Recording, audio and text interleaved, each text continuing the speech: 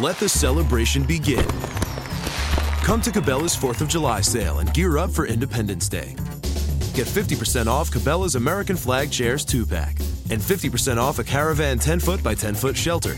Plus, get 40% off an Abu Garcia Cardinal Sapphire spinning combo and 10% off all in-stock canoes and kayaks. Don't miss Cabela's 4th of July sale, in-store and online at Cabela's.com.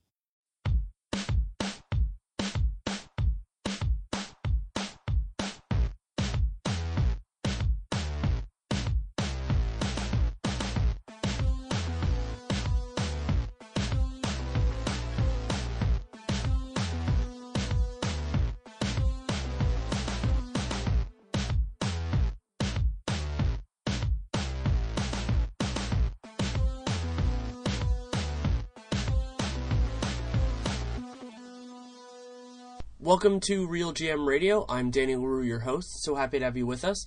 This is one of my favorite podcasts of the year. It is the Over-Unders with Arturo Galletti of Basketball Numbers.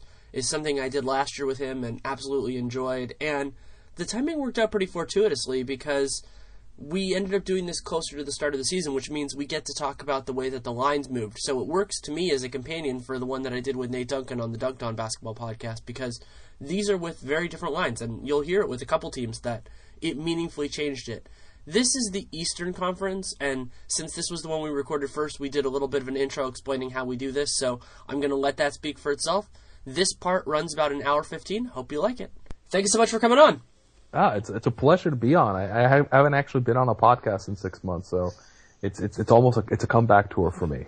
Yeah, it's fun, and this was one of my favorite podcasts that we did almost a year ago. And to give people do you want to give people the basic lowdown of how we do this?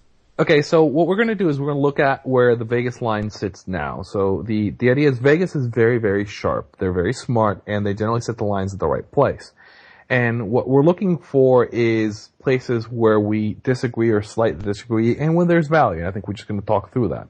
A couple things to keep in mind is generally the shift in, so if you pick your team within plus or minus 6 wins, you're going to be right about, that's from last year, you're going to be right about 70% of the time, right? And generally, like, when you have large shifts, it's like because a major talent has moved, or because some team is in the tank, or something weird has happened, or LeBron James decides to change his address, right? These are the reasons where, like, you have large shifts. So I think what we'll do is, we're going to talk through this and then kind of give what Vegas thinks, what the money's thought, what the models that we've done kind of think, and then kind of give our opinion. I think, and we'll see it when we get to the first team, like, sometimes there are little things that don't necessarily come up in the numbers, and we talk those out and there's some real value. Yeah, I think that's a good way of putting it, and where we're starting, what we're going to do is we're going to go bottom to top in each conference, and bottom of the East is the Philadelphia 76ers. Well, go ahead. I want to say, like, there's a great, I've been doing this for a while for running the over-unders, and it's been, the Sixers, over has been very good to me, and I have no reason to back off. Like, that 20 number is a very silly number for more than a couple reasons. One, I think that team is actually demonstrably better than they were last year. They were playing like a 26-win team. Noel was actually kind of a good player. They added Okafor, who's a good player. I don't think their incentive, if you look at their kind of draft picks, their draft incentives are a little strange. They're not necessarily they don't need to tank basically this year. They've got enough talent where, like, they don't need to have like a terrible record. And I think people kind of don't realize that Philadelphia was very purposely doing something. If you play really fast and you're really bad, you can inflate your loss total. And I don't necessarily think that's going to be the case. They were starting to slow it down last year. They're better defensively. I think this team, I'm not saying they're going to be a great team.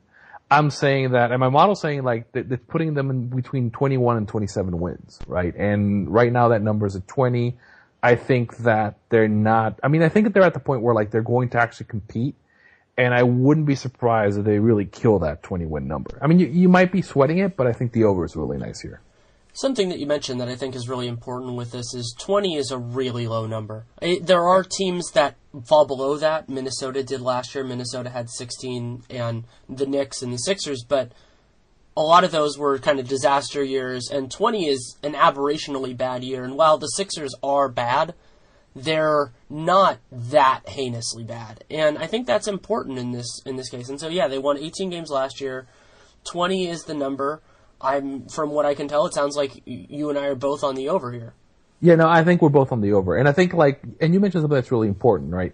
You can, if you go to Basketball Reference or go to any place where you can see the records and look at situations where you see where you see teams under 20 wins, and you can generally find there's something strange going on when somebody goes under 20, right? Some incentive, somebody's told to take an early vacation, some weird crap is going on. And what I'm just saying is look, I think this team, it's the right place for it to compete. They have there's a real chance that on a majority of nights they're going to have the two best big men on the court, right? And that's they don't have any guards, but when you have two talented bigs like Noels and Okafor, it's really hard for me to see them not winning 20 games, right? They're also well coached, and they're going to be overlooked every time. They're going to be the team that everybody's ignoring to watch everybody else, and I think that's enough to really propel them. I mean, think about 20 wins. If a team wins 21 games, they're going 21-61.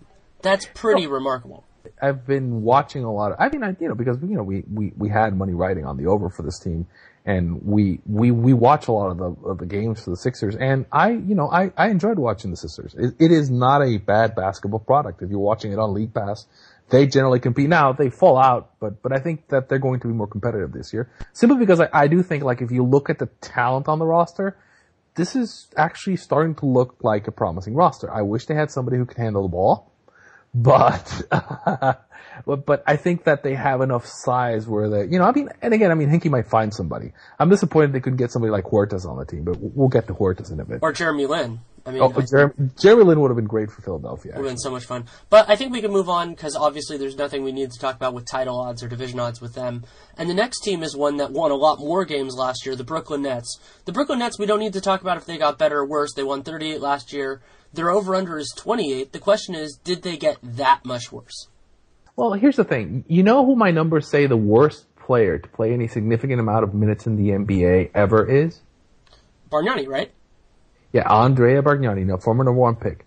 Now, they added Bargnani. Bargnani's banged up, so he might not play that much. But, if he is significantly involved with this team, I kind of have to like the under. Now, it's very tight. I think Vegas set it at the right number, which is 28. I think they're going to try.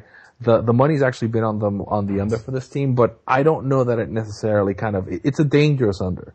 Because, you're always default bet is going under, but generally, because basically what happens is Vegas sets the line high, and so because people like to bet over, and so I would conservatively bet the under on this team, but I probably wouldn't put my money down because I don't know that Bargnani plays enough minutes to take them under. If Bargnani plays a full season, this is a cake under. There are two other huge components here. One is that they don't have their pick. So that means they have zero incentive to tank. It's the reverse of a team like the Lakers or the Mavericks, which we'll get to later. And secondly, one of the things that we'll talk about a lot during this that I like to think about is kind of a best-case, worst-case scenario. And so Brooklyn's best-case scenario, because the East is so bad, I think there's an outside chance, especially with the Hornets losing MKG, that they make the playoffs. I'm not expecting it. I think there's an outside chance. But their worst-case scenario is far below 28. You think about something paralleling the Knicks last year. They're a little bit better than that, and Melo was hurt. We don't know about Brook Lopez, so it's maybe not that bad, but it's definitely in the low 20s. So when you see something with that big a variance, I would always lean towards staying away. But they don't own their pick. That's the thing with me. It's as a Celtics fan, I'm rooting for the under. As a Celtics fan, I was excited when the Nets signed Andrea Bargnani because I was like, damn, we're going to get a lottery pick in Boston next year. But I was thinking about this, and I knew that you'd have a thought on this, that how lucky they got that Flip Saunders wanted Kevin Garnett, because, that's, if memory serves, that's how they got Thaddeus Young. And if they hadn't gotten Thaddeus Young, this team would be even worse than they are now, and the Celtics would be getting an even better pick. Well, I think that's kind of a secret. Again, I wish I knew, but this team is you don't know what the hell Billy King's going to do, but I think that, gun to my head, I would bet that this team is worse at the end of the season than it is now, And I think that under is cake because I do think the division is going to be better than it looks. I actually like all the teams in the division better than the over. I think I in general like the Atlantic, except for the Nets, right? And I mean that I like them against what Vegas is picking them. Mm-hmm. And anything else you want to say on the Nets? No. All I say is like the we'll talk about it, but like imagine Thunder could have had like Brook Lopez for the same money they'll pay they're paying Cantor. Yeah, that's something to think about. I was thinking about if they had used those resources to try to get Powell, considering where the Bulls were, but that's a separate thing. We'll move on to the Knicks. The Knicks had a season from hell, I think is probably the best way to put it, to use a trademark Bill Simmons phrase, but they won 17 games last year. Their over-under at this point, having seen some significant movement, is now at 28.5. Actually, I was gonna say about this. So you're on the under for the under or over for the Nets? I'm on the over, but I wouldn't bet it at all. I wouldn't touch it. Yeah, over, but don't touch. It's yeah. Like I must say, I think we both on the same page. It's like don't touch it. Yeah, I mean, I think we're both. It's kind of like 55 or 45% one way or the other, and so when you're that unsure, you shouldn't put money on it. On the Sixers, would you put money on the Sixers? On the Sixers over? If I bet on basketball, I'd consider it. I don't think it's the best bet on the board, but I think it's a decent one. I'm gonna put a note saying I'm basically writing this down. I'm saying we both think it's. I mean, I think it's good. I think it's a good bet. I think 20 is a good bet. I think the Knicks, and I said this, the Knicks are always the Vegas always gets the Knicks wrong. I love the Knicks. I think the Knicks over is cake. Have you seen the Porzingis video, by the way? Which one? The rap video. I have. It's magnificent. Oh, my goodness, we have to link that. That is the best. They should play that every time he makes a basket during the season. That should be playing at the Garden. It is amazing. I mean, I love everything that filled it. And here's the thing, and this is underrated. Andrea Bargnani was their starting center for a significant portion of last season. They now have Robin Lopez. Robin Lopez is a legitimate, NBA quality center. I would say you feel comfortable saying he's a top 10 center. So they added him. Melo's healthy. They have Calderon back. They have talent on this team. I mean, I'm not saying they're going to be a great team, but I think that 28, it's gone down, three wins, and I would have taken the Knicks over at 31.5. I really would have. I'm not as high on them as you are, but I think that 28.5 is really low. You think about what the Kings did last year, so the Kings had a really rough go of it. They won 29. And so I think that's there. My issue with the Knicks is I have trouble, other than Melo, really seeing how they beat people. They don't have a good enough defense. They have better offensive rebounding. Robin Lopez can help with that. But I have trouble, for me, this isn't as clear. I think it's more of a stay away. But I do see why you're optimistic. I mean, come on. They've got Calderon, right? You've got two guys who can pass and move the ball, and Calderon. And Lopez can pass the ball too. I mean, I think the ball movement will be really good on this team. I think Melo is obviously. I mean, I'm not the biggest Melo fan in the world, obviously, but I think he's way better than what they had before. And again, I think this team has talent, and I think that Phil is moving in the right direction.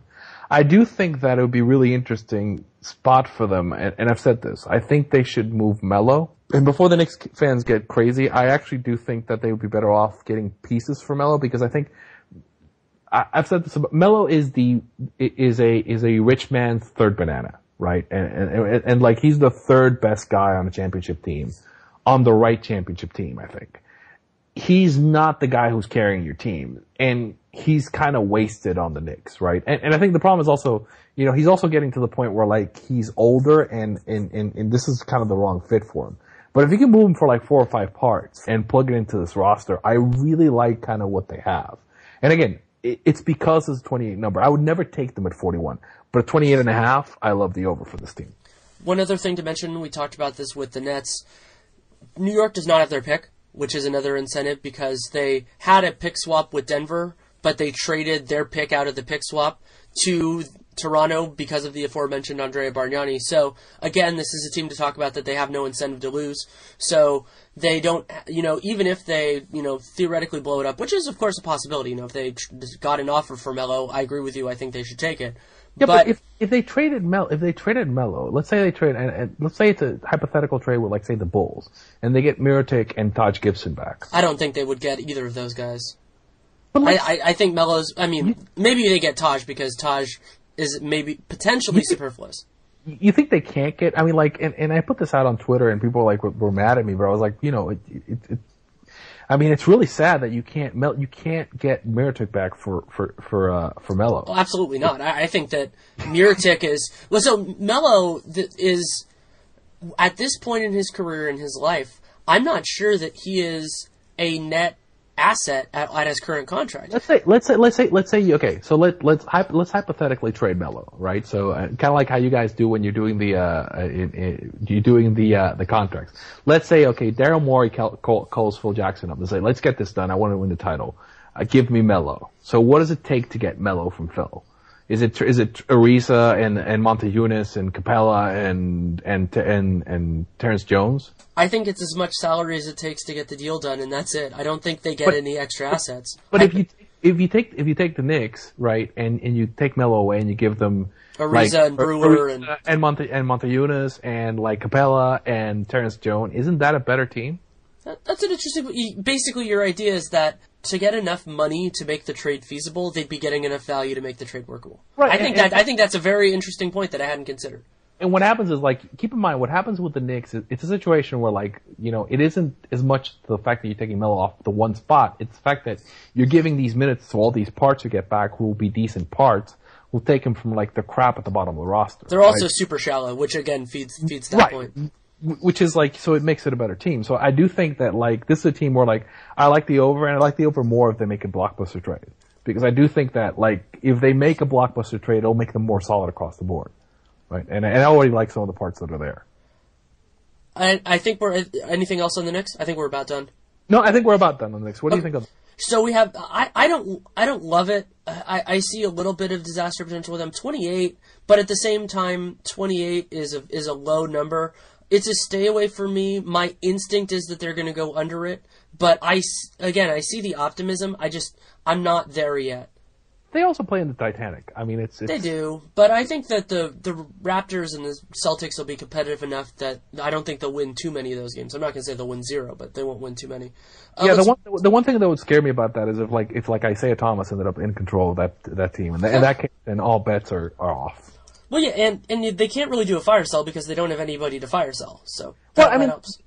The trade asset is Melo, and I do think. And I do think we're in a season where, like, with the nuclear wars going on in the West, and and the fact that, like, the contracts are getting kind of ridiculous, that even that ridiculous Melo contract is not something that couldn't get moved. I do think that the issue there is no trade. I mean, if you have to have the right situation. So I think that you're right that the West probably makes more sense just because those teams have more expensive talent and they have more incentive, but. Yeah, I think it's gonna depend on on him wanting to go to the right circumstance because he can veto anything. Yeah, I do think that he's the most interesting trade piece. Well, I mean, yeah, he's the second most interesting trade piece out there. We'll talk about the most interesting trade piece in a bit. I'm scared, but I think I know who you're getting at. But we'll move on to Charlotte. Charlotte last year won 33 games. I think it was a very rough season for them. They don't have Lance Stevenson anymore, but they also don't have Michael Kidd-Gilchrist because he injured his shoulder. He's out for the year. And so their numbers moved a little bit, but it's still at 31.5. Yeah, I think you really liked this team when we first started talking about the over-unders. Yes, and Nate and I both did. That has since changed a little bit because they lost one of their best players, and they don't really, they didn't really have a suitable replacement because they traded Matt Barnes. But I still think they're better than they were last year. Yeah, but I mean, they were a 33-win team last year. I think the rest of their division got better. I mean, I'm not sure about the Wizards, but we'll talk about that in a bit. But I mean, the problem with this team is they can play defense, but they can't hit a shot in the ocean, right? That was the problem with this team, and they traded the best kind of offensive piece they let Josh McRoberts go, and people may be thinking I'm weird about this, and no, but McRoberts can move the ball, and this is actually simple. We'll talk about Miami in a bit, but he can move the ball, he could get them kind of better offense, and they replaced him with Lance, and that was a problem. And now, I like the Lynn addition, and I think he's kind of the complete exact opposite of Lance Stevenson. in terms of what he brings to the table. So how are they? So the problem is so you've got Lynn on the floor. You've basically made your defense worse. But where's their offensive punch? Where are they getting the point? Where are they getting the buckets? I mean, that's my question. It's always been my question with this team. And you take MKG out of it, and so their defense is not as good. So I think I agree with you in that, I slightly like the over. The model has him slightly over, but I would stay the hell away. I like the over. I think that they're better defensively than they should be. It's one of those examples in basketball where I don't know why they're so good defensively, but they've showed it enough that I'm willing to give them the credit. Steve Clifford has done a wonderful job as a defensive coach. And they have so many lottery tickets, I guess is probably the best word for it, at the positions where they're weak, particularly at power forward, that I'm going to rely on the logic that somebody will work. And I think that they have enough with everybody else. And when you have a season as rough as the one they just did, and you could do that poorly and still win the bet, I don't feel as great about it as I did before, and it's not, one of my best bets anymore, but I still feel like they're going to win more games than 32 or more, actually. So you like it, but you don't love it. Yes, that would be the best way to put it, and I wouldn't touch any of their other odds with a 10-foot pole just because that's going to be way too hard for them. Yeah, I mean, I think of the teams we've seen so far, none of them are. We haven't liked the there's the title odds, the conference odds, and the division odds we're looking at. None of these are a good value. So it's like we'll get to some, but right now none of these is a good value for that. Well, so we'll move on to the Magic. The Magic last year won 25 games. They had, it was a season that had some reason for optimism. And their over-under was originally at 32.5. Now it is at 34.5. And that was jarring to me, but I'll let you talk first. I love the under. Love it. Love it. Could not love it more. And again, the reason is, here's the thing. I like Orlando. I think they're a fun team to watch. They've got some exciting young pieces, but they're not quite ready yet. They changed coaches, right? Yeah, they have Skiles, who... But one of the things that people don't think about with them is, yes, they were really bad defensively. They were underratedly terrible defensively, but they were bottom 6 offense and defense, and they're bringing back largely the same team. I mean, they're on the side where age-related time passage is a very big positive for them because their guys are young and raw. I think 32.5 was a nice number for them, right? That's where they started. Now at 34.5, it's love the under. I think I like the stat model thinks they're about a 28 to 29 win team. I think there's, as I said, at 32.5, I would have been like, the same thing you're saying. They're going to improve with age. But at 34.5, I'm like, no, you gotta go with the under. Yeah, Miami won 37 last year, and granted they were better than their record because they just had so many injuries, but this team is, on pure talent, they're not better than any of the teams we're going to talk about next. They're could be good, but I don't think their talent level is anywhere close. Well, it's close, and it's not stronger than the Pistons or the Pacers, and it's not like they have better coaching either. If the Hornets and the Magic played 100 games, how many games does each win? I think the Hornets win 55. We just said we don't love the over on Charlotte. So at 3 extra wins, I love the under on Orlando. Yeah, so do I. I think that's really all we need to say with them, though. So Detroit, team I just mentioned because I think that's relevant to this discussion. Detroit won 32. Their biggest wholesale change in some ways was the removal of Greg Monroe, but also the implementation of players that make sense with Stan Van Gundy's system. And their number has gone up meaningfully from 33.5 to 36 flat. The sharp money is all, and when I say the sharp money is like all the smart bettors are betting on, or were betting on Detroit early at the 33.5 number. 33.5 was hilariously low. 33.5 was like, that was Christmas money. That's free money. That team, people forget that team was really good at one point and just they lost. They got hurt. But they started making a charge, started playing much better. I think that, Stan is a brilliant coach. He's arguably one of the, I'd say he's top 3 in the league, and he's a smart guy. He's building a team the right way around it. I think this team is a shoo-in for 500. I think they're going to get a 500. So at 33.5, it was a laughable number. 36 is a little rougher, but I still like it. My model has them at 35.5, and then the Windshares has it at 41. I think that's slightly low. Stan is one of those coaches that will make players better because he'll get them taking smarter shots, right? So I think that's a slightly better. As I said, I would have loved it to 33.5. At 36, I like it, right? I like the over. I don't love it. If a couple of the other teams in that division weren't banged up, I'd like it less, but I like the over for this team. I do too, and almost to echo it, I like it, I don't love it anymore. At 33.5, that's pretty ridiculous, just because that's basically what they did last year, and they should be better. I mean, it's another year with a good coach. That's a huge adjustment for them, and their talent is better suited. They got Reggie Jackson, who I think had good chemistry with Drummond. I think they paid him too much money, but he's still good, and at this point, how much you pay somebody doesn't really matter in terms of what you predict the record, because their roster is their roster. Do we like it or do we love it, the over? I don't love it. I like it. I love if it was still at 33.5, I would love it, but that's a big jump because now what happened before is at 33.5 at 33.5, I think some of their worst case scenarios were still a win. Now their worst case scenarios put you in the losing category. So that to me is what takes it from love to like. You know what I love about the Pistons? What? I love 10,000 to, I love 10,000, 100, paying 10,000 on them winning the division. Interesting. Yeah, I mean, Cleveland I think is going to be better, but at the same point, that's so much money. It's 100 to 1. I mean, it's like a couple of years ago we ran the Raptors and it was fun. There was something like I think it was like 16 to 1 and it was great. And I like it. I mean, again, I think partly because of how I feel about the rest of the teams in that conference, and partly that I feel that Cleveland won't necessarily care.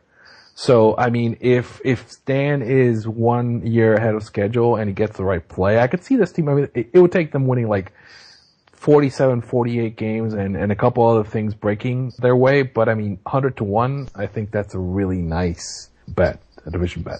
Yeah, it's definitely an interesting one, and we'll move on to another team in the same division. The Indiana Pacers, without Paul George last year, won 38 games. It started at 42.5. It has since moved down to 40. 40.5, sorry. That changes it pretty substantially for me. Yeah, I mean, I at 42.5, I would have liked the under. Not loved it, I would have liked it. Although, kind of the win shares model kind of doesn't like this team at all. Roy Hibbert is an underestimated asset. Like, basically, so who's protecting the rim for this team now? No one. I mean, Mahimi's actually not terrible at rim protection. He just doesn't bring much else. Yeah, but they're going to play. I mean, they're going to have George playing at the 4. And yeah, that's the issue, is that they don't have the support. And their perimeter defenders, other than George Hill, so like basically the 2 and the 3, assuming they play George at power forward, are not going to be strong defenders. I love their coach. I think he's a brilliant coach. I think that this team might be in trouble, and I think this might be the last run with this incarnation. I mean, I could see this kind of just blowing up in everybody's faces. That said, at 40.5, I think that, just on muscle memory, they can get to 40. I mean, they got to 38 last year, and the roster for Indiana last year was a crime. I mean, it's hard for me not to see them at 40.5, but I would not touch it. I mean, I'd tentatively go over. I think they're actually going to win 41 games, and I wouldn't touch this with a 10-foot pole. I like the under, but it's the most tepid like I can give. It's not in that 45. I'd say more like a 60% one for me. The issue is that I don't see them having an identity anymore. This is a situation where what they did so well is something that I don't think they can replicate. This isn't a circumstance like with Clifford we talked about, where I give them deference in terms of their defense. I don't do that for Vogel because he just had David West and Roy Hibbert there, and they're gone. Yeah, you guys can't see me writing, but I'm writing "stay away" in giant bold yellow. Yeah, stay away. Like I'm not saying you should put much money on it, but I'm writing it. If you could short, I know you can't, but if you could short title odds, I think that might be my favorite title odd to short on the board. It's 50 to 1. I like Paul George. I mean, I think there's a world where like Paul George takes over. I think he's great, but the problem is like the rest of this roster is just so bad. I see no way for them to win a title. I mean, what team in the West that makes the playoffs are they better than? It's like, wait a second, win a title. I mean, how do you see them making the playoffs? It's like, how are they making the playoffs in the East? I can see them making the playoffs if they go 500. 500 might be enough to do it. I mean, I don't know. I don't think 500 gets you in this year. I mean, like, I think that like I think that like you might have 4 teams in the Southeast that are like 500 or better, and then like I think that you can have 2 in the Atlantic, and then you can have 3 in the Central. I mean, you're obviously going to have some bad teams at the bottom of both conferences, but I don't think this is a year where 500 gets you in the East. I think you're going to have to win 42 games or more. I think that's my feeling. So I mean, I think hard for me to talk against Larry Legend, but I think that I don't know how they make this roster work. I just can't see it. I mean, it has to be Paul George feels it, but even then, we haven't seen a team that dominated by a singular player move into that realm, into the even plus 500 in a little while. I mean, we might see it this year, but there's going to be some challenge. But are you ready to move on to Boston? Yeah. Would you rather have Paul George or Kawhi Leonard? Kawhi. Yeah, so especially because Paul George, I mean, while he's played well in the limited amount we got to see him since his injury, there's a substantially more uncertainty with him than with Kawhi. Oh, I'd love Kawhi playing the 4. I mean, I think that's, and Pop throws it out sometimes. I think that would actually be interesting. And he would murder people just because of his hands and his length. He can dribble. I think both of them have it, but what the San Antonio has is they have complementary talent to make that work. The Pacers don't. What are you going to do? You're going to put Zach Randolph on CJ Miles? Yes. Who cares? That's not a problem. You can't, depending on what you do with San Antonio can put guys who can dribble, guys who can penetrate, guys who can shoot out there, which means that you, like what the Warriors did to them, that you can't compensate in the same way. Yeah. No, I think we're both agreed. I mean, we stay the hell away from that one. Yeah, stay away. I mean, because even though I like the under, I wouldn't feel comfortable betting against Paul George or Frank Vogel. This is the year, but what I am completely open to the possibility that it all falls apart this year. Yeah, they might blow it up. I think that's Paul George might not be playing for this team next year. I don't think they're going to trade him because I can't imagine a trade that would be workable. I like Paul George. Paul George to me it's one of those things like if a player could voice a trade demand and they would actually be traded, that would happen, but I don't think it'll. What if the Celtics back up the lottery picks? Yeah, but I mean, what are the odds with the Celtics picks? I mean, if the Celtics back up the lottery picks and the Nets are playing terribly, then you start to think about it. Yeah, that's what I say. I mean, like there are scenarios where it could happen. I mean, and I don't want to get hate mail from Pacers fans. I'm just kind of going like, I just look at this roster and go like, I mean, I think Vogel did a fantastic job. I think he's fabulous. I just don't see. I mean, he just doesn't have enough. He doesn't have enough weapons, and it's just a problem. Well, and the guys they added are basically all bad defenders. So they didn't replace, they didn't even try to come close to replicating or anything like that. They just went with a different model, and I don't think it's going to work. Yeah, no. Boston, team near and dear to your heart. Last year they won 40 games. They started at 42.5. A little bit of sharp money pushed it to 43.5. They played like a 40, and part of the reason is they played like a 49-win team the second half of the season. They're actually pretty good, and they actually, I mean, they added talent. So this is a team that actually got better in the off season.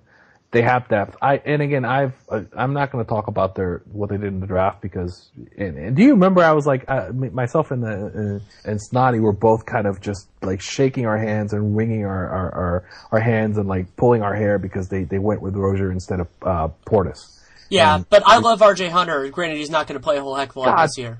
But do you think that like is there anybody other than Danny who doesn't draft Portis before Rozier if we did the draft? Oh yeah, I mean they could have gotten Portis and RJ. That's not saying that justifies it. I actually had so much trouble grading their draft because the other issue with it is Rozier doesn't make them better. I'm not saying he's a bad player, but they had zero need for what he does. Yeah, my theory was Danny like is having a midlife crisis and he's drafting guys who just remind him of himself, right? We've talked about this for years. This isn't the first time you and I have had this exact conversation. Yeah, it's like, oh God, Danny, what are you doing? Here's the thing. And again, caveat, I am a Celtics fan, so I'm probably not objective about this. I like the roster. I love the coach. I wish they needed to go for a home run ball and they didn't do it. I thought Portis was a home run ball in the draft.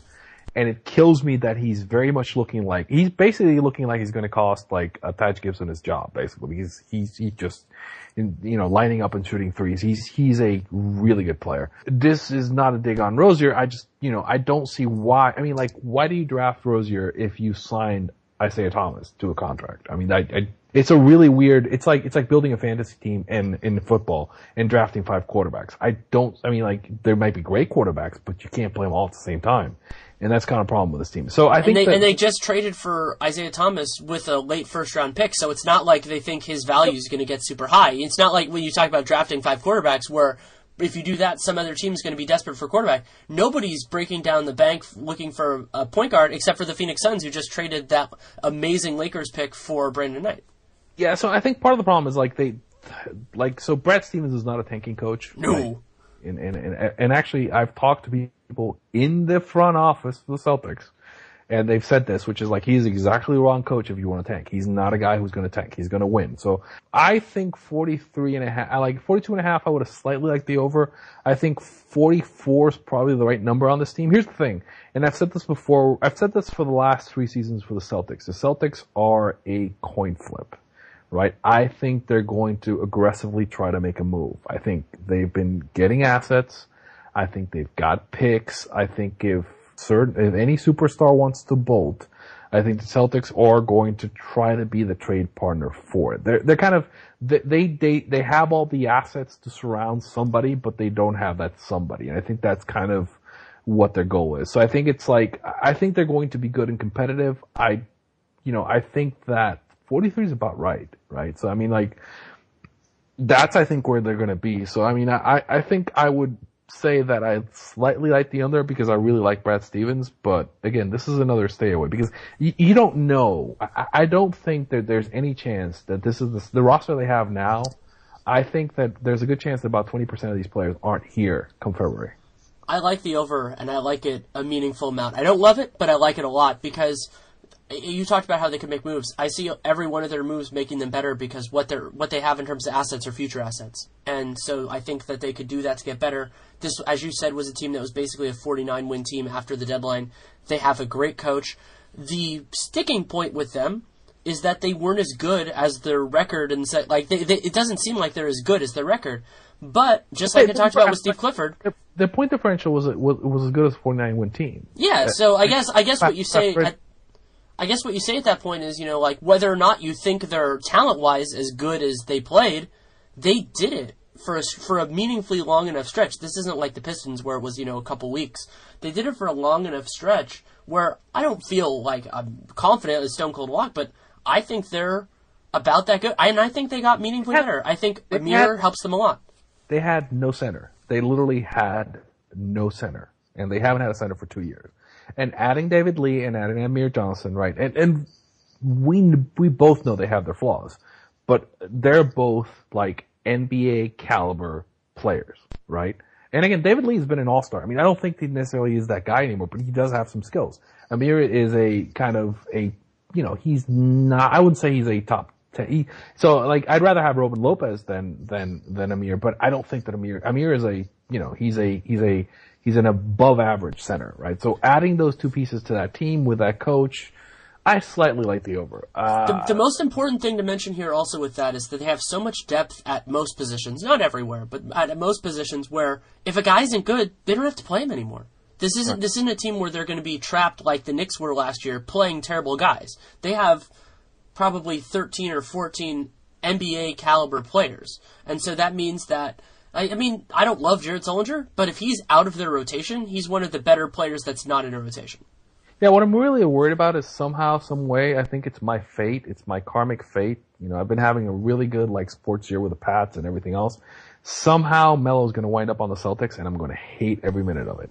I don't think that's going to happen. You can sleep a little bit better. But you ready to move on to Milwaukee? Yeah. Do you like the division number for them? They're bet 100, win 225 to win the division. Yeah, I do. I think that if you're as positive as I am on their over, that seems to me like a better return. Do you like their conference odds? No. Okay. There's only one team that I would ever put money on to win this conference other than you're getting such a crazy number that you have to consider it.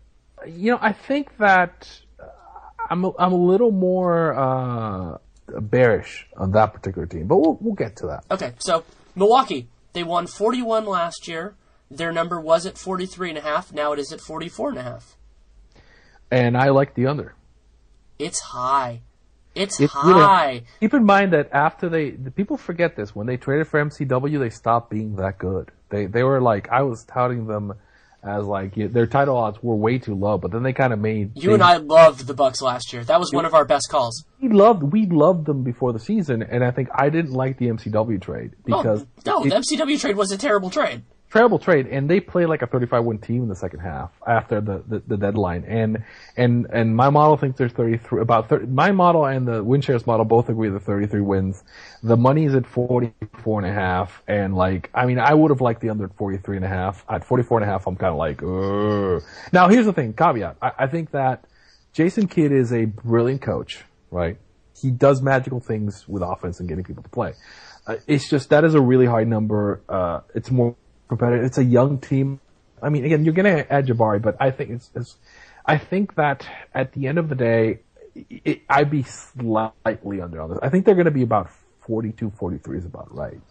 Yeah, right? This is exactly why I like this number a lot in terms of betting it, is that it's hard for me to think that they'll be much better than it. So if you think about the universe of options, I think that they're like 75% outcome, like so the better quarter is probably somewhere around where their line is. And so when you get when you get in that kind of circumstance, that means that you can feel a lot more comfortable betting it.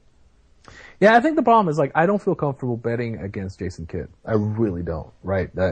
I feel comfortable betting it when they're this confident in him and this team was not that strong. I mean, they did get better, meaningfully better than they were after the deadline because they have Jabari coming back. They have Greg Monroe, who I like quite a bit. I think he cures some of what ails them. But I don't think that a team this flawed offensively is comfortable winning. I don't feel comfortable with them winning 45 games and saying like, oh yeah, they're going to do that. They could. I'm not going to say they can't. They most certainly can. So let me throw a hypothetical out there at you. So season goes on. Indiana decides, oh crap, this isn't going to work, and so they talk to Milwaukee and they trade George Hill for MCW. But yeah, I mean, in that kind of a circumstance, then the Bucks get a lot better. But I just don't see the Bucks as a team again that really has assets. I think that they are confident enough in their group that they're what I would call pot committed. They're not going to make that kind of a trade unless it's ridiculous. And the best way to talk about that is they could have gotten the Lakers pick. Instead, they chose MCW. And as much as you and I, if we were GMs, I mean, granted, we also wouldn't have traded for Michael Carter-Williams, but if you have the same people in charge, they're not going to cut bait, even if cutting bait is the right move, this quickly. Yeah, I mean, I think that, I mean, I understand their team concept is they're going for length, right? And I think that they're trying stuff. They're trying stuff with Giannis. I mean, I think that so I think that there's like a 10% chance that this team wins 50 games or more, right? The problem is like, again, I'm setting the line. And if I'm setting the line at that 43.5 number, I think that there's like a 60% chance that they're 44.5.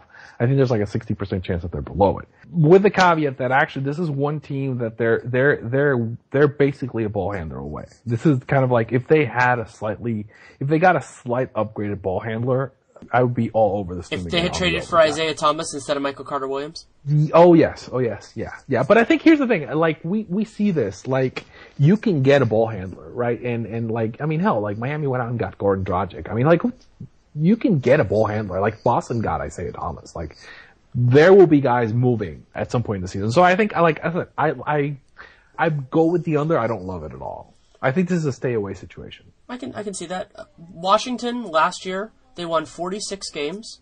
No, what do you have the under or over? Oh, Bucks under. Under. Yeah, and do you like it or? I like it. I'm gonna say stay away. I'm writing this down so we can put this up later. But like I say stay away. You say like. Yeah, we should put that on. We should put it like on Twitter or something so we can actually search it, or you can send it to me in an email.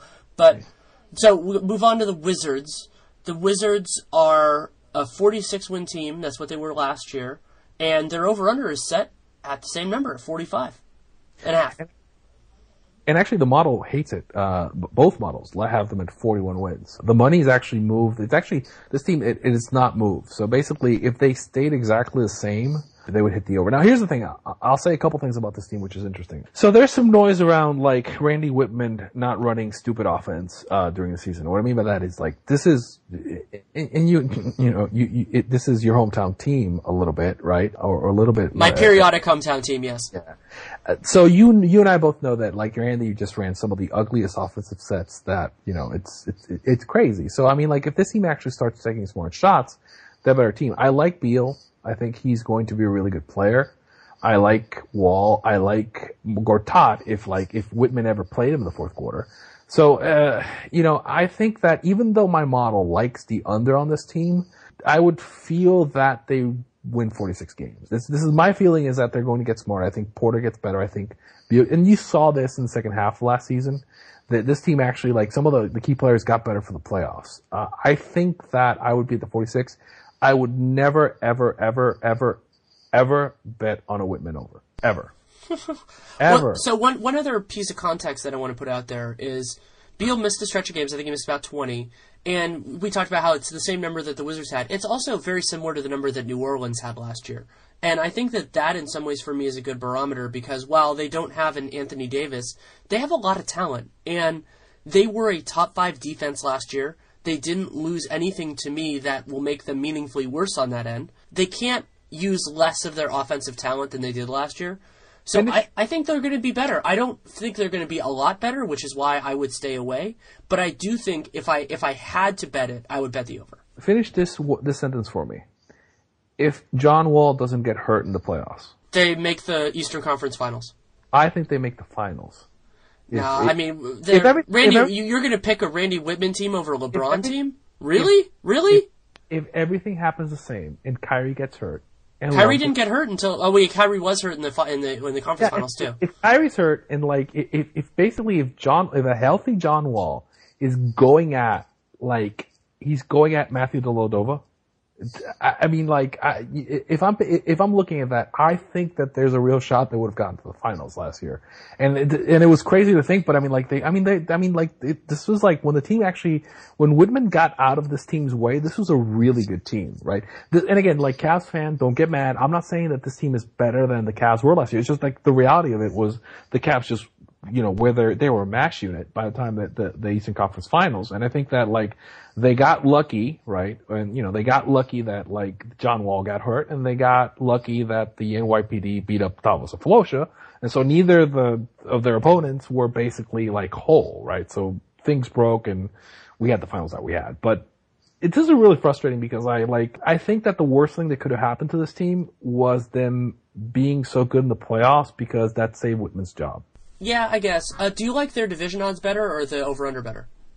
No, I hate their division odds. I think that I don't think they're not winning that division. I like their over slightly, but we both think they'll stay away. And I think their odds it's 190. That's no.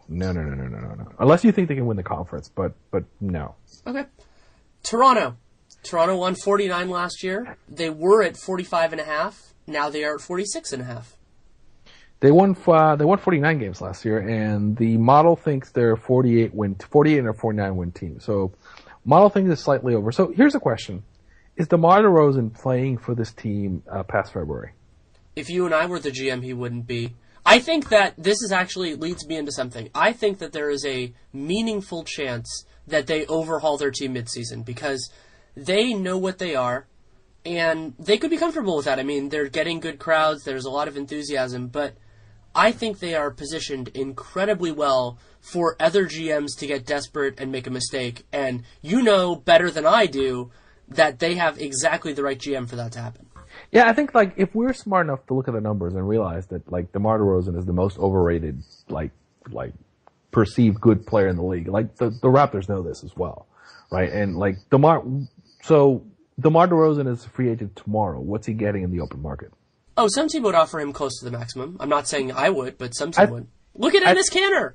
it's going to be crazy. I think DeMar DeRozan is a legit $100 million player. Like, he's going to get a $100 million contract, right? And I think that I don't think there's any world where Masai Ujiri is paying him $100 million. So I think he's not on this team. So I like the over, and I think having this discussion and knowing Masai, I think like I love the over on this team. I'm going to say like, not love, right?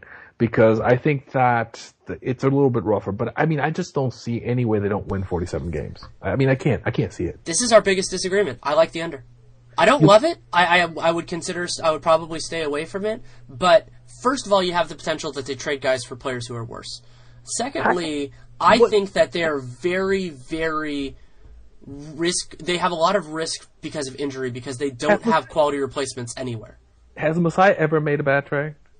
Masai can make a trade that makes them a whole lot better for next year and doesn't make them better this year. But name one trade he's done that's done that. Why would he? The Melo trade would probably qualify. No, that team was better. It was immediately better. The over, like the plus minus were better. That team actually made a run after that. Yeah, you could be right. I also think that I think I'm a little bit lower on them than your model. I'm not, I just think we have a difference of opinion on it. But I would stay away. It's not one of those circumstances where it's like, oh, I think you're completely wrong. I'm not as comfortable with it as you are. Yeah, I think I would. I trust the process, and I'm saying it for the wrong team, but I trust the process here. I think that, like, again, I think that I just don't see this team not winning those 47 games. I would say, like, I don't love it. I'm gonna say I like the over. Okay. Anything else on them, or you want to move on? No. I think we move on. There's nothing. The division odds for them are like, they're like minus 325. I don't like that at all. The Miami Heat, they won 37 last year. Their over-under started at 45.5. They're at 47.5 now, and I will preface this with one thing, which is I would have stayed away from this number unless it was comically ridiculous, just because this is the hardest team to put an over-under on in the entire league. Yeah, basically the numbers now are saying they're going to be 10.5 wins better than they were last year. God. And really, this is kind of a referendum on, and I think I always say this, and I've said this before, I think, on the other podcast, which is start thinking about what are the question marks on this team? It's like, so is Dwayne Wade healthy? Like, does Chris Bosh have anything left? Who is Justice Winslow? Can Hassan Whiteside repeat what he did? Will Goran Dragic, kind of merge with this team? Statistically, the model thinks they're about one of them thinks they're about 40 wins, another thinks they're about 45. This team 1-5 is really talented. But again, I think the caveat. So, like, how do you feel about Josh McRoberts? I love Josh McRoberts, right? So, this is a really hard team to call. I think at the end of the day, at 45.5, I would have had the over. At 47.5. Man, I think this team wins 47 games. That's where I am, and I think that's assuming that Dwayne Wade's leg does not fall off. So I think that I'm under, but just slightly on this team. Yeah, I already said it'd be a stay away for me. I lean towards the under. The parallel here is, again, the Washington Wizards. The Wizards won 46 last year, and the Heat have a lot more variance, of course. But I don't think they're a ton better, given that you have to assume that Wade is going to miss time, and you have to assume that they're going to have other injury issues. So, like, if you were to tell me that all of their guys were going to play all 82 games, of course they're better than this. But you can't expect that with this team, and that's not their goal. So I think that they're going to go under, but as I've said, this is the stay-awayest of all stay-aways. Now, here's the thing. I'm looking at the title odds for them, and I'm looking at the conference odds from them, and kind of going like, I don't see a way they win the title. But here's the thing: here's what happens. Like, the way the NBA playoffs are structured, they stop testing for any kind of medical aid after the first round. I'm staying silent. You're not gonna say, I'm not gonna get you into trouble here, but what I'm saying is, like, basically a team like the Heat or an older veteran team is kind of favored by this because, like, all of a sudden, like, Dwayne Wade can, like, jump another feet higher than, like, like he used to 5 or 6 years ago. So I think that, like, if this team actually is in that 47 win range, I could see this team kind of getting hot and making the conference finals. And I mean, that 14-1 number, that 40-1 number is very intriguing to me because again, you know, if you're in a situation where you look at, you could always get out or middle at some point. I think 14-1 is intriguing to me. Because let me say this. The 40-1 I hate, the 14-1 interests me quite a bit. Because I could see a way that they win the conference. I just see no way that they win the title. I want to say we are intrigued by their conference odds. And again, here's the thing, because we've already seen that the Cavs get hurt, right? And LeBron, if you get a LeBron injury and Kyrie's out and like you've got Love's back, then all of a sudden that's kind of a rich man's Timberwolves team. And I could totally see, you know, if LeBron's not there, I could see this Miami team beating Spoelstra is also a better coach. Yeah. I think so. You know what? Here's the thing. Blatt outcoached the hell out of Kerr in the finals. I disagree. I disagree pretty strongly with that. Blatt basically pulled every single... I thought Blatt did a fantastic job in the finals. And I think that he's underrated at this point. I mean, I think he picked up... And he did... Their regular season offense was a disaster. That's fine, but he basically, like, it's like the boxer who, like, the older boxer who has to pull all these tricks out. And I think he did as much as he could with the limited roster that he had when he got to the finals. Because they really did have a limited roster by the time they got to the finals. So I think Blatt did a really good job. And I was impressed by that job that he did. I do not give a coach credit for playing garbage ball when that's what you have. I really don't. But he had to, I mean, like, look, you're there to win the game. He did what he had to do to make himself, they should have not been competitive in the finals. Well, I mean, that's just, I don't think that's doing anything brilliant. I mean, what you do when you're at a huge talent disadvantage is you slow the ball down and you make sure your best player has the ball. I don't think that that's any sort of proceither genius thing to do. I think that's what any smart coach does. Okay, so you think Randy Whitman would have done the same thing? That's not fair. You and I, neither of us has Randy Whitman in the top. Do you think Scotty Brooks does that? You're still digging in the bottom 10. Derek Fisher? You're still digging in the bottom 10. Like, would Terry Stotts do it? Yes, absolutely. Yeah, Terry Stotts would definitely do it. But again, I think would Billy Donovan do it? Yes, absolutely. Would Doc Rivers do it? I feel like Doc would consider it. Yeah, I mean, I think he just wouldn't change his rotations.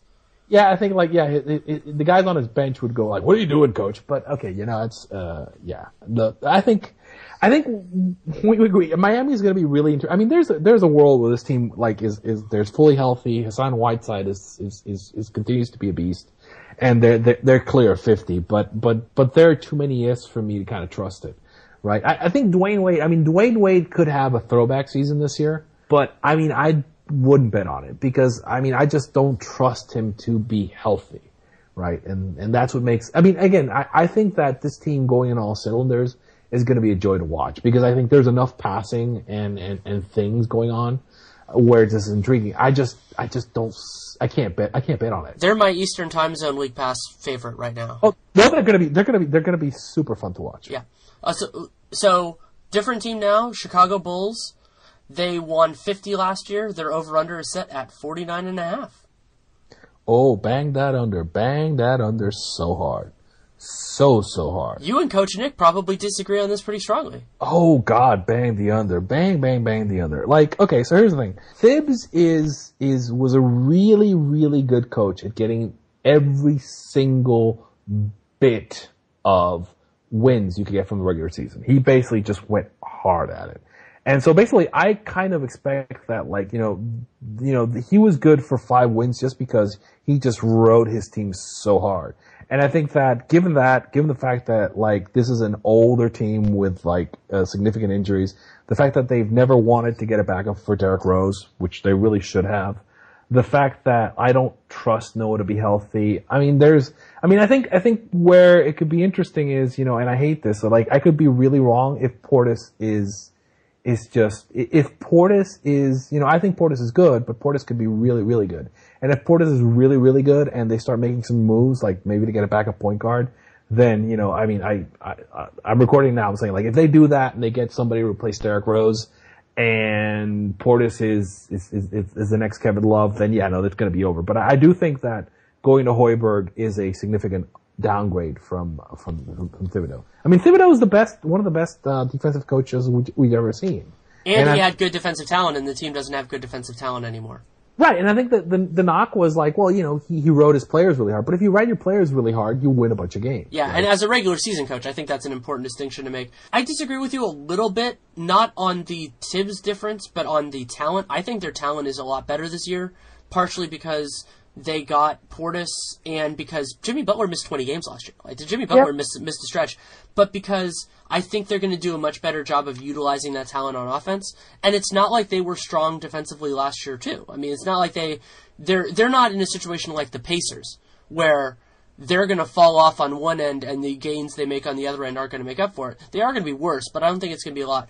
That said, while I think they're going over, I would stay away pretty strongly from it. At 49.5, I mean, like, it's notice just high. The number hasn't moved.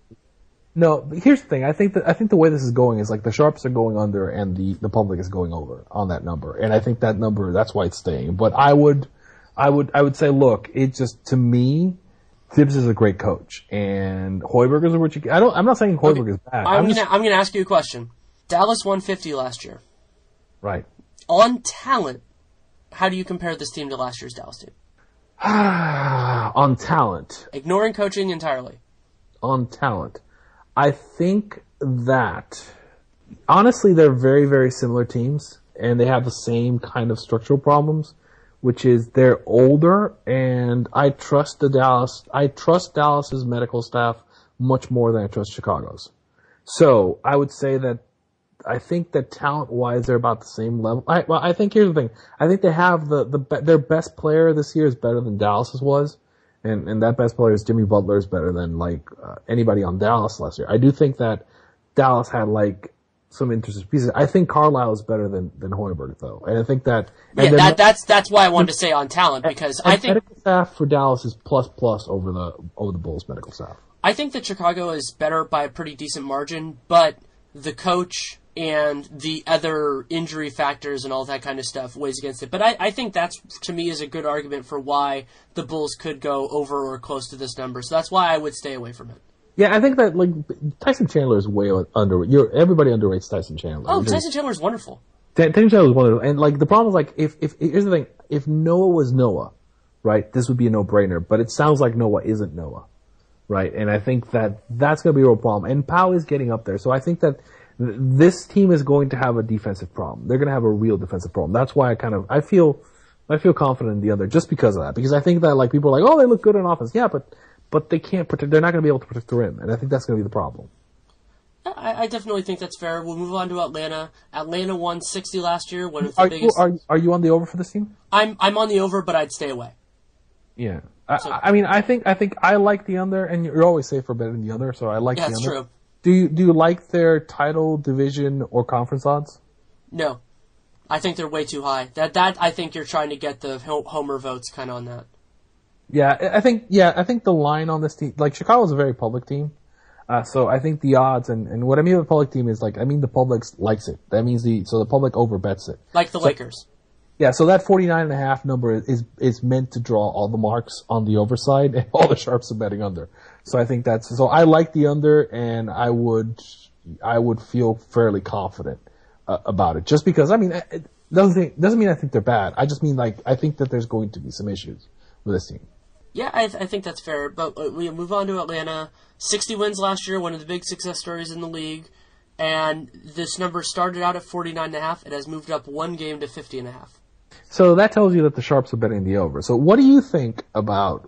Basically the line is set that Atlanta is going to lose 9.5 right now. 9.5 wins from last year. We loved Atlanta last year. We loved it. We did. We wanted to marry the over. We loved their division odds. We loved everything about this team.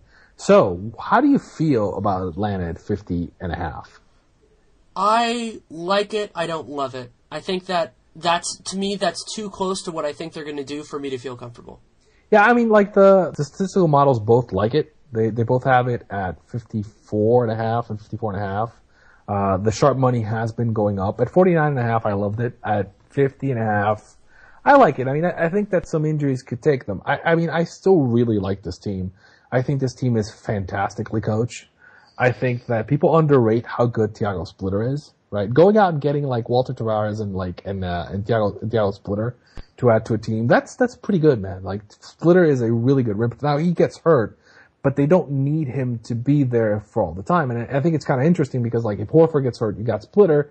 And between the two of them, I mean, they're going to be really rough. You know, they're going to be really good defensively. And there's nothing I've seen for this Atlanta team that makes me think that they're going to regress. I mean, this is a very well-run organization. They have a lot of talented players.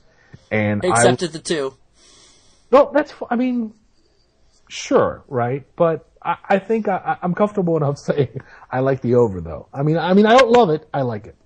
One thing that I honestly think has been infringing on my view of this team is I think they're a bad playoff team. I think that what they're strong at is something that doesn't translate. But I think I'm inputting that too much on the regular season because they play hard, they're incredibly well coached, and they have a lot of talent. I mean, that it is true that losing DeMarre Carroll hurts them a lot. I think that is something different, but they're more resilient to injury, both at the big man spots and at point guard because Schroeder will be better than he was last year. Yeah, I think that you know who's really Splitter is really underrated for the playoffs because Splitter has been a shutdown defender in the playoffs before. Now, again, you have to get him healthy there, but not only do I like the over, but I like the title odds for Atlanta at 25-1, and I like the conference odds for them as well. I don't love the division number, but I like the title and the conference number. And just because I think 25-1 is too, like for any team, a team that's made the conference finals, that 25-1 number is too low. It's particularly coming out of the East is too low. I can see that. I don't like their title odds at all. But their conference odds, I think that's a nice little bit. Yeah, but if you're betting 60, if you're saying that they're gonna be, what team in the West do they beat in the finals? I mean, I think like with how well they're coached and the spacing that they have, I mean, like if the team that gets there is banged up, I mean, you're saying that. Well, yeah, but is a banged up team going to win the West? It seems unrealistic. Well, they all. I mean, like last year, like everybody got hurt at the end. So I mean, like I think that. I mean, I think you're saying that at 16-1, it's 40% chance. Let's say they're really good and they run away with it and they get the 1 seed, and they get the 1 seed overall and they have home court. So I'm saying if like Atlanta has home court. I think 25-1. I mean, I'm just saying like I'm just saying I like the 25. I like the 16-1 probably better, but I think the 25-1 number is intriguing, and I might look at it see if it goes to like 30 or 40-1. See, I would never bet the 25. I'd consider the 16. Yeah. Okay. I mean, I think we don't love him as much as we did last season, but we like them. Yeah, I think that's fair. So we're both on the over on this. Yes.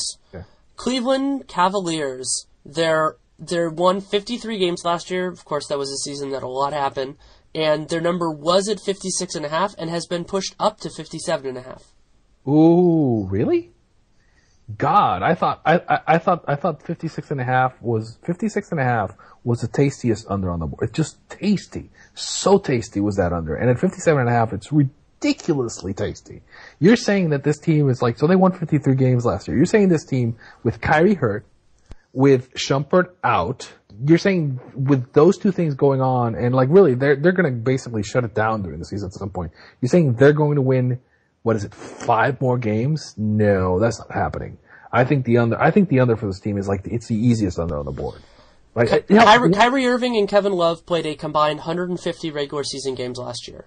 The odds of them doing that again this year are exceedingly low. Because they did 75 each. I mean, it's Kyrie's even himself is not going to do that. He's out. He's out. He's out for a while. I mean, that might not be enough to push the combined number, but I can't actually believe this number went up. I mean, Shumpert's out. I mean, like Shumpert's out, and I literally tweet out say like grab the Cavs under now. It's going to go down. I thought it was going to go down, but they're a public team. I mean, And because they don't have an incentive, because I think that what's the story with them to me is very easy. It's that they're going to be the best team in the East. I think they're going to probably have a little bit of a buffer, but they're not going to be ahead of the best teams in the West, so they're just going to coast. Yeah, I mean, I think it's going to come to a situation where like they're not going to have a chance at the 1 seed, and they're going to. God, I wish I could take the. I mean, I'm probably going to consider the. I mean, the Bulls aren't that great, but I mean, I think that like. I mean, I can't like this under more. I mean, you're saying they're going to win 58. They're going to win 58 games with the current medical situation they currently have for the team. I can't see. I mean, I just can't see it. It's like J.R. Smith is going to be playing it's going to be started for them for a significant portion of the season. I'm going to say something right now that, considering what we've just said, is going to blow you away. I think that Cleveland is the most likely champion. That doesn't mean I'm saying I would bet their title odds. I'm not disagreeing. No, I completely agree with you. I just think 57.5 is a ridiculous number. So do I. And that's what you're looking for. Like, if you're somebody who bets the Spurs, you want to find something where even the people who like parts of their team think that it's an amazing bet. Oh, and again, if somebody's doing it, like, look, you bet the under on this team, and there comes a point in the season where just start betting the game, just start betting the money line on the games. If it's going against you, you can figure out a way out of it. I just think that 58 number is ridiculous. And going up, God, there's gotta be sharps in Vegas that have like all the action on this, because again, as I said, it's like. Again, I don't see how you. If you're telling me Love and LeBron and Kyrie are playing 80 games together, that's not happening. Like, LeBron took like 2 weeks off, 2 weeks sabbatical last season, right? So I just can't see it. And the other thing is, like, there's a lot of mileage on LeBron at this point. So he was actually not that great last year, right? So I think this is the easiest number. I think this is one of the easiest numbers on the board. It's an under, and I love the under on it. Like, I'm unabashedly on the under for this team. Yeah, I love the under too. Yeah, my model, like one of my models, and again, I think there's something kind of, and I think it's just because the way I did the minutes, but one of them has them at 44 wins, right? And again, I think that's just assuming they just don't have these guys. I think that they're obviously, I think the other numbers are like 50. I think they're going to be like a Spurs number, which is like 51, 52. Right, but they won't care. Particularly since I think Chicago's not going to be any good. So I think like their main challenge might come from Detroit, but I don't think that's likely. But I think if they win 51 games, they might clinch by March, right? So I can't see them winning 58 games. It might be one of those situations where if they try to win 58 games, it's malpractice, because it'll be like last year where they don't have anybody to actually play in the finals. Yeah, I think you can definitely make that point. Do you like, and I don't like the division conference or title odds. Nope, I don't either. Yeah. Even though I think that they will win all of those, I still don't like, the numbers are just too strong. Do you like or love the conference, the under odds? I love it. Okay, so we both love the under. Yeah. And again, it's Cavs fans. We're not saying your team is bad. I just said that I think they're the most likely champion. I love the Cavs, but not for this specific thing. We just think 58 is just a ridiculous number for what they're going to do this season. Yeah, there's only one team that I would consider betting the over on 57 wins, and we're going to talk about them later. Yeah. Okay. Okay. So that is it. That is it for the East. So we like. I think we like the division odds for Detroit.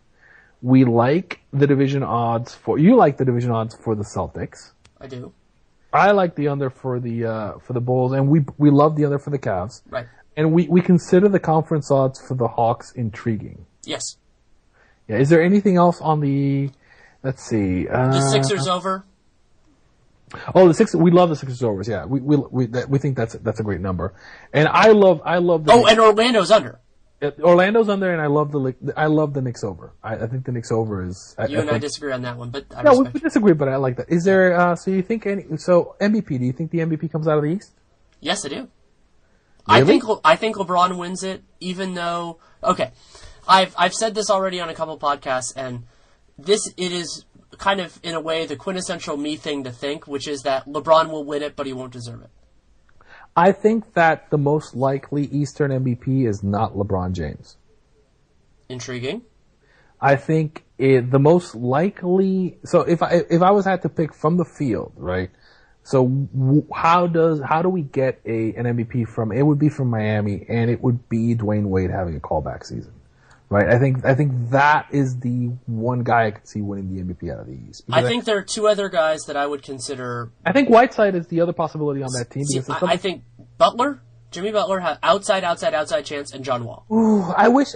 Here's the thing. The problem is, I really do think that the Bulls have to make a move to get him a better point guard next to him. And this is not a knock on. It is kind of a knock on Rose. It's just I think Rose at this point isn't the guy that they need, or they need something to back him up. Right? They need something additional, because they're going to wind up in a situation where they're going to wind up relying on Heinrich again, and it's going to be a real problem.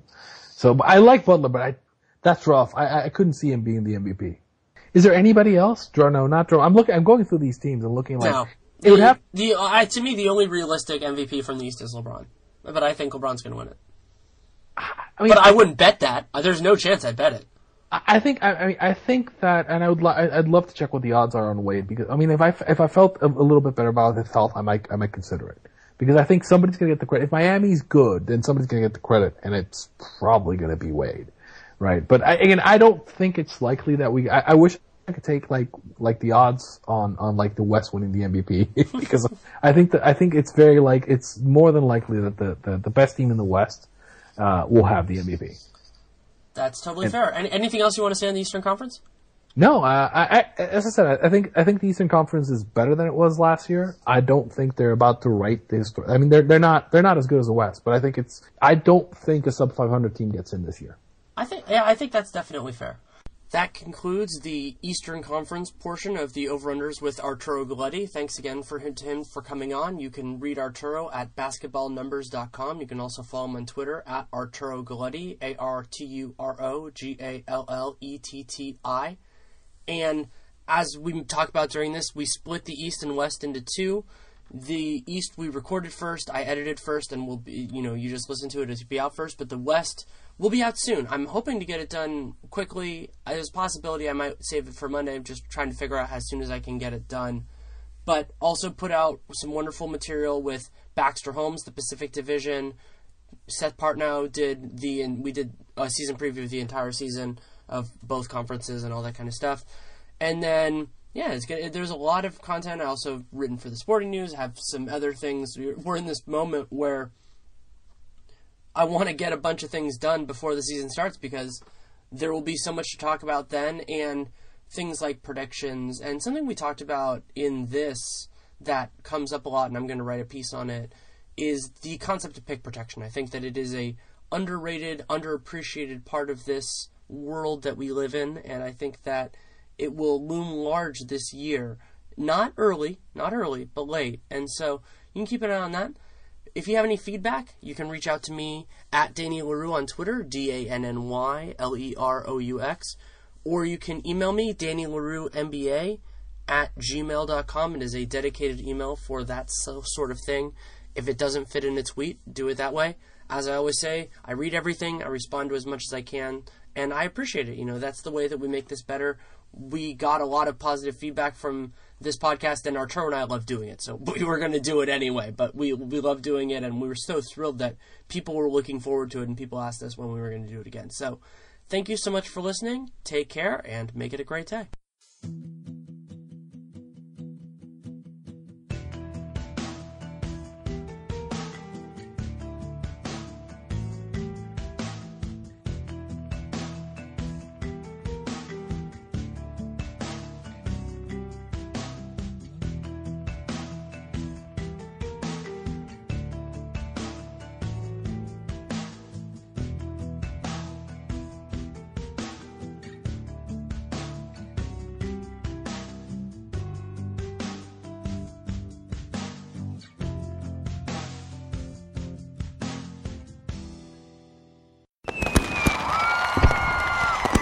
Let the celebration begin. Come to Cabela's 4th of July sale and gear up for Independence Day. Get 50% off Cabela's American Flag Chairs 2-pack and 50% off a Caravan 10-foot by 10-foot shelter. Plus, get 40% off an Abu Garcia Cardinal Sapphire spinning combo and 10% off all in-stock canoes and kayaks. Don't miss Cabela's 4th of July sale, in-store and online at Cabela's.com. When you don't go to Geico.com, car insurance can seem intense. Like breakup R&B intense. I thought you said you loved the sweater that I got you. If you didn't, you could have told me. Geico makes it easy. Just go to Geico.com anytime to update or check your policy without all the extra drama. I even had a gift receipt. Run to Old Navy for revolutionary prices on summer's most stylish shorts. Tomorrow only, they're all 50% off for the whole family. All your favorite shorts, denim, linen, all of them. All shorts are 50% off tomorrow only. Run to Old Navy. Valid 6/30, excludes active.